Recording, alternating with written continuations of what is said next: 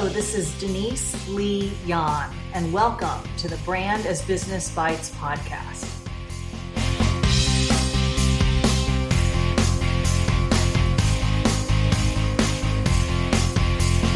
The Brand as Business Bites podcast features great stuff for your brain to chew on, including insights and interviews with newsmakers, brand builders, and thought leaders. It's available on iTunes and on my website, deniseleeyan.com.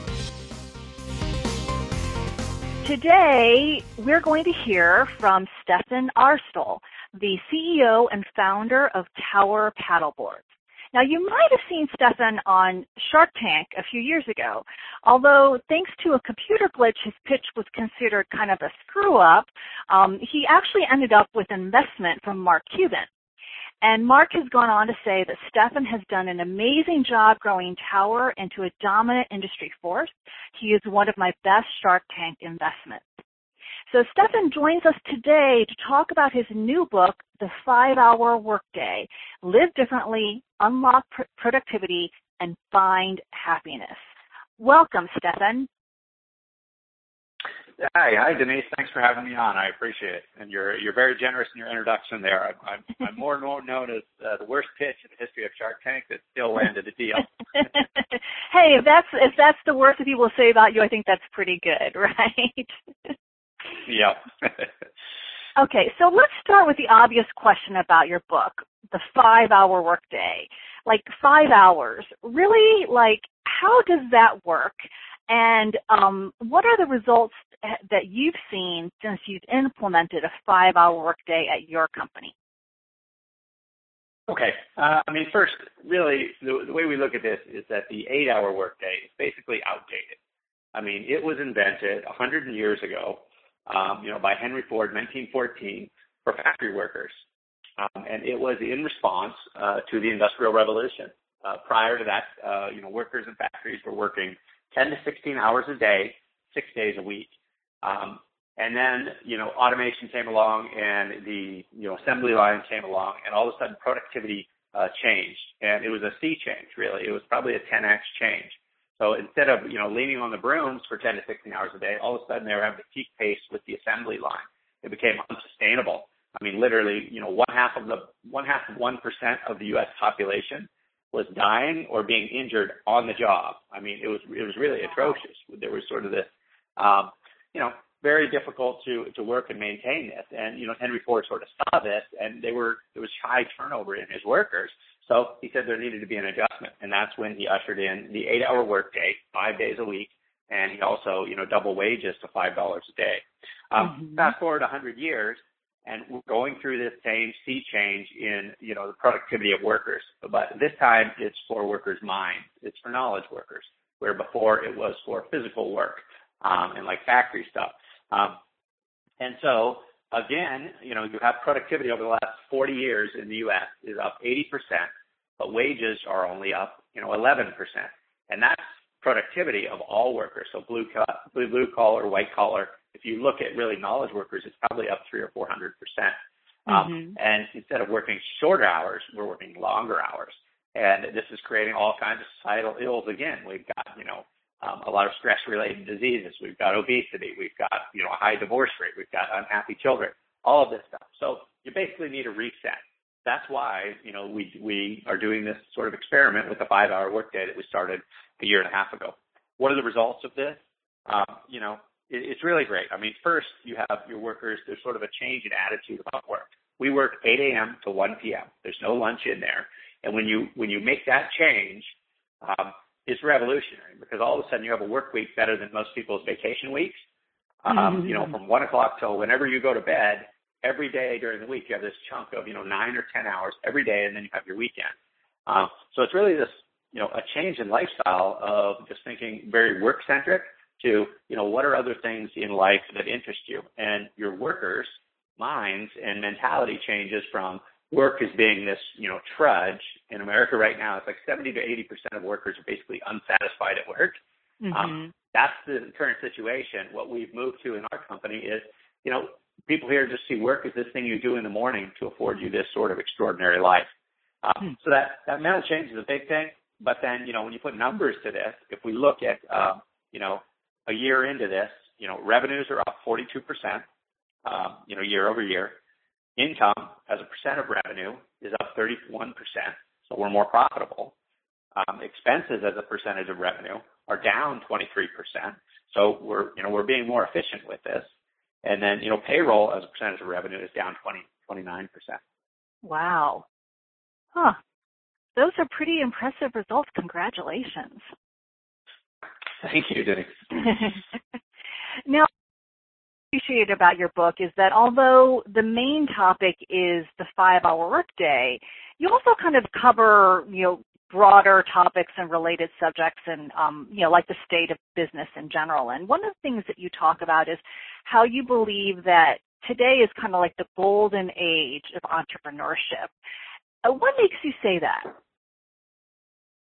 I think it really is this sea change in productivity that's happened here. Is the idea now that one person can be, massively productive. And how I really stumbled into this sort of 5-hour workday concept is this is how I was working as an entrepreneur and being very successful with it. This is how all of the independent workers and entrepreneurs that I know were also working. They weren't working, 8 a.m. to 1 p.m., but they were, coming in, knocking their work out, and then getting out of there. They weren't clocking hours, they were clocking productivity. And it's possible because of all these sort of off-the-shelf, productivity tools that are out there. In the e-commerce world that I'm in, even 15 years ago, to build an e-commerce site, you had to get a bunch of developers and spend hundreds of thousands of dollars to develop this site. Now you can go get, technology as good as Amazon and, rent it for $29 a month, with no money down. So it's just very cheap to do this. And then the connectivity of the world, how it's changed with the internet and social media has really opened things up. So you're able now, a single individual is able to leverage, what they call in the growth hacking world, other people's networks. So you have a company like Airbnb that's able to go to a multi-billion-dollar company overnight by basically leveraging Craigslist. Free posts on Craigslist is how Airbnb, started. Craigslist had this huge network. Two guys can start a company in a garage, leverage that huge network.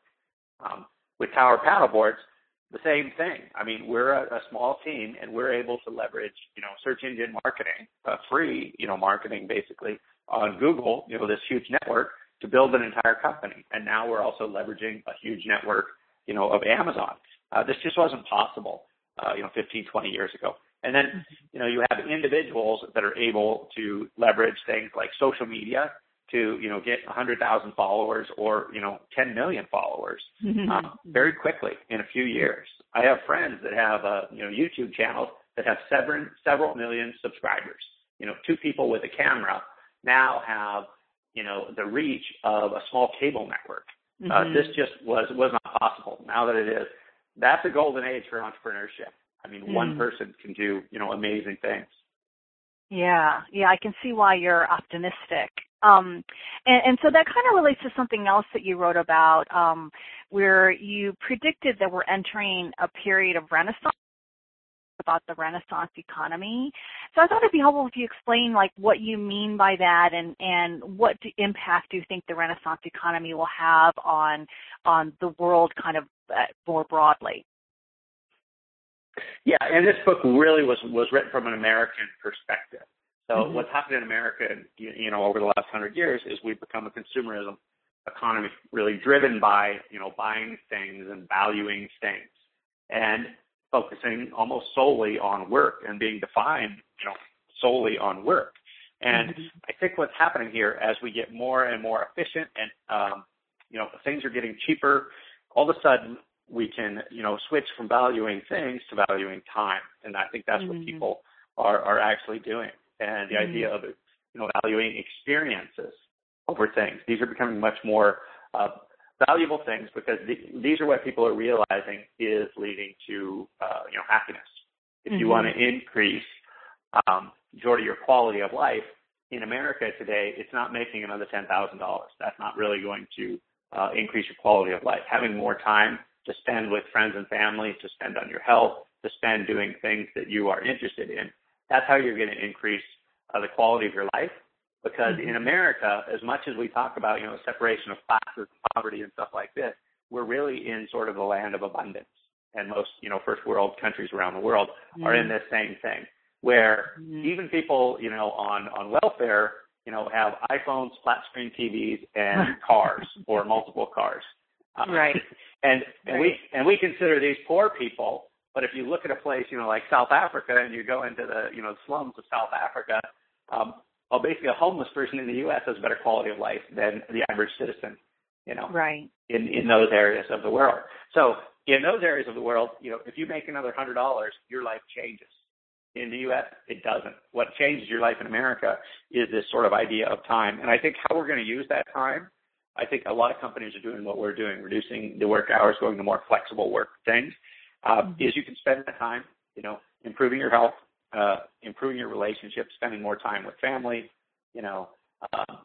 sort of building more culture, into your world, art, food, stuff like that is becoming more important. And I think it's going to be an exciting time in history. Mm-hmm. Mm-hmm. So I hadn't planned on asking you this, but this kind of leads me to think, you just kind of, as you were talking, that are there opportunities for those of us in like Western do live in the land of abundance to, like, do you think that part of this Renaissance economy should be about improving the quality of life around the world and kind of raising the quality of life for everyone, not just kind of in a hedonistic, now I'm going to improve my own life, but actually use it for like the broader good. Do you see that as part of this outcome, or should it be part of the outcome? Yeah, I think definitely. I mean, sort of mankind is sort of one entity. I think it's the way we look at it, and especially the world is very connected today. So what's good for us is for the rest of the world in a sense. So this productivity, even though we're going to have more time, we're going to be, I would say, not even just as productive, but more productive on the ability to create advancements for humanity. We're going to be making things cheaper. So people in other countries that don't make as much money, things are just going to be cheaper, so that money will go farther. This isn't about saying, okay, we've made it, let's kick back and basically retire. What this is saying is that what we used to take 8 to 10 hours a day to do now takes only 2 to 3 hours. So in the U.S., we're still going to work hard and focus and concentrate in those 2 hours. And that's really all you can do, in a knowledge working world, because the brain tires out at sort of a different, pace than the body. So we're still going to be just as productive. We're still going to be making, the advance in like technology in the world is just off the charts pace right now. So I think we will, affect the rest of this world. But at the same time, you're going to have more of a life. I think that's a hard concept for people to wrap, their brains around, because they kind of think, well, if you do 5 hours of work, you get this much done. And if you do 10 hours of work, you're going to get twice this much done. So if you just start working 5 hours, you're basically going into retirement. Yeah, we understand you're going to get less done. That's not the way the knowledge worker world works.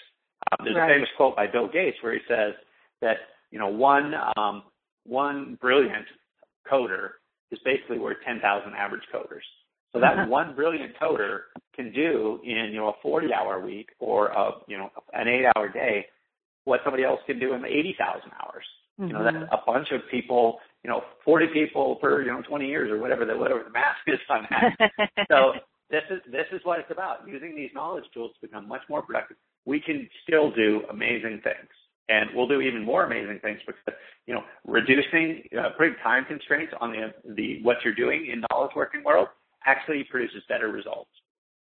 Right. Because it forces you to find creative solutions, which is basically technology, and then also just use tools that are already there that people are just not using today.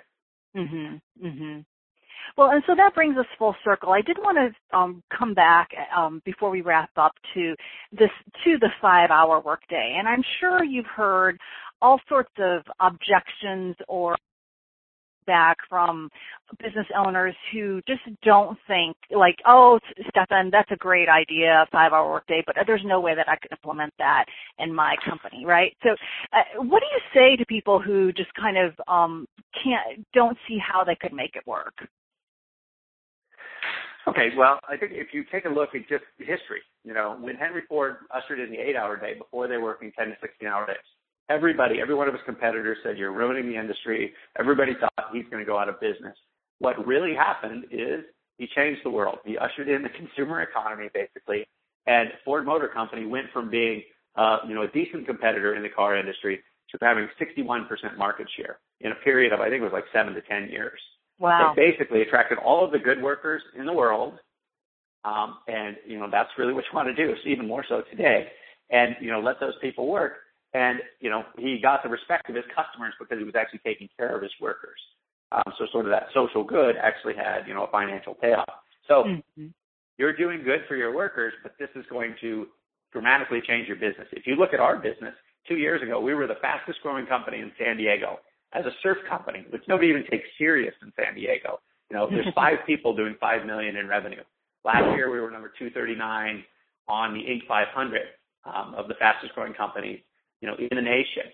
So the proof is in the pudding here. We're going to build the fastest growing and, the biggest beach lifestyle company in the world, and we're going to do it working 5 hours. And if you're looking at us saying, yeah, I don't know, I don't think that'll work for me, what I'm saying is you're basically doing it wrong. Wow. There's an easy test that these companies can do. Because when we rolled out the 5-hour workday, we did it as a 3-month, sort of summer hours. And so it was June 1st, and I said, okay, for the rest of the summer, everybody's going to knock off at 1. We're not going to have lunch. We're going to go 8 a.m. to 1, and I want you to figure out how to get, everything done that you were doing before, but you got to walk out the door at 1. So it turned everybody into their productivity experts, basically. And I said, and if you can't get what you were doing before done, you're going to be fired. In the fall, we're going to roll back. And I figured all of these productivity enhancements that people have found, all of these new tools that they've found, when we go back to the 8-hour day, that will make them do 2 days work in 1 day. So any company can do that. It's basically a risk-free, give your employees the summer off, turn them all into productivity experts, and then in fall, reap the benefits of everything they've learned. That's risk-free. Any company can do that. Right. That's great. Cool. Well, I want to make sure that my listeners know to get a copy of your book, as well as I love how you made a lot of the materials available for free download. In fact, I love the kind of productivity tools list that you put out. So please tell people how they can get your book, the materials, and then how can they learn more about you and Tower. Sure. Yeah. I mean, the book is available at Amazon.com. And our company is Tower Paddleboards, so it's towerpaddleboards.com. And if you want any of the information in the book, we actually give away, I think, the first 48 pages of the book for free as a PDF on our website. So 5hourworkday.com. So you can go there and download that portion of the book for free. And the book is actually very, very affordable. I'm not trying to make a ton of money off of this book. We're trying to really sort of spread this message is what we're trying to do. So I think that book is like $5.99 or something. And then also, and this is a very important piece and a critical tool, is on 5hourworkday.com, you can download this PDF, and it must be 30 or 40 pages, that details, the 30-odd tools, productivity tools that we use inside Tower Paddleboards to allow us to work 5 hours a day and grow, this fast-growing company. This is basically the secret sauce of our company. I'm telling you, if you go on there and use some of these tools are literally worth $1 million to people in certain types of companies, and they will save just, hours or weeks or years of your time. And we just sort of put it all out there because we think, like, when I started this experiment, it was just me. I was looking, how could I give myself sort of a better life? And then all of a sudden I went from being a one-person company to a company that had, 10 employees. And I said, okay, I sort of felt responsible for their, happiness, well-being or whatever. So I said, why can't I give, these people sort of what I've sort of learned to do myself? We can run a whole company like this and be, highly, highly productive at the same time. So this will pay off. And then we thought, why can't we just show, other companies to do this? We could literally affect, thousands or tens of thousands of people's lives if we can get other companies to, adopt the 5-hour workday and sort of, really do a massive change in the happiness of people's lives. Yeah, and I have to say, it's made an impact on me. I went through that list of your tools and have already, I discovered some ones I wasn't aware of and have already started looking into them. So thank you so much for that. Thank you for a great book. Thank you for taking a risk and sticking your neck out there with the 5-Hour Workday. And I wish you the best, Stefan. Thanks for joining us today. Thank you for having me on, Denise. That's it for today. Thanks for listening to the Brand as Business Bites podcast. Be sure to subscribe to it on iTunes or through my website, deniseleeyon.com. And check out my new best-selling book, What Great Brands Do, the 7 brand building principles that separate the best from the rest. Go to whatgreatbrandsdo.com. And remember, good is the enemy of great. Greatness is a choice. Choose to be great.